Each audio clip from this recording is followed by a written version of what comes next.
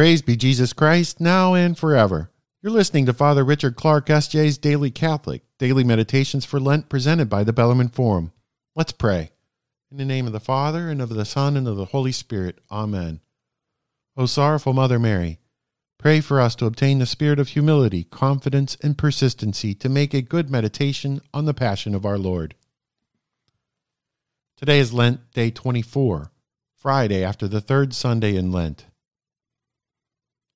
Jesus is dragged before Pilate. Listen to the words of the Gospel according to St. Luke. And as soon as it was day, the ancients of the people and the chief priests and scribes came together, and they brought him into their council, saying, If thou be the Christ, tell us. And he saith to them, If I shall tell you, you will not believe me. And if I shall ask you, you will not answer me, nor let me go. But hereafter the Son of Man shall be sitting on the right hand of the power of God. Then said they all, Art thou the Son of God? Who said, You say that I am. And they said, What need we any further testimony? For we ourselves have heard it from thine own mouth. And the whole multitude of them rising up led him to Pilate. Number 1. At daybreak the council assembled, and Jesus was again brought before them and questioned again.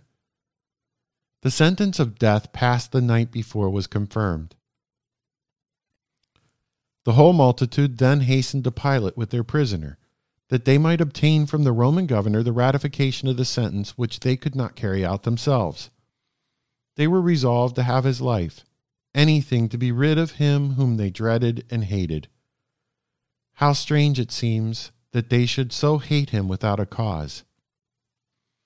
Yet it is ever so. Men who are proud and covetous and selfish instinctively hate the truth. This is why there prevails all over the world such a deadly enmity to the Church of Christ.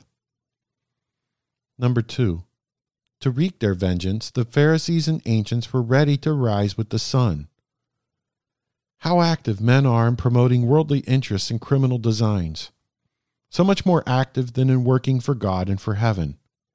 Might I not do something more by rising a little earlier or more punctually, so as to do something to please our Lord before I begin my ordinary work? At least I might think of him and offer my heart and my life to him.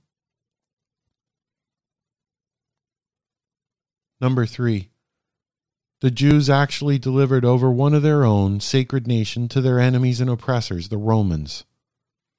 No means are too base to get rid of their enemy. How much unreasoning malice I have shown against those whom I disliked or who interfered with my selfish interests, perhaps against those who are not only brethren of Christ, but very dear to him. Hail Mary, full of grace, the Lord is with thee. Blessed art thou amongst women, and blessed is the fruit of thy womb, Jesus. Holy Mary, Mother of God, pray for us sinners, now and at the hour of our death. Amen. Mary, Mother of our Lord, pray for us to have a desire to please your Son, our Lord Jesus, by our Lent, that we may rejoice with you in his resurrection at Easter and in the life to come. Amen.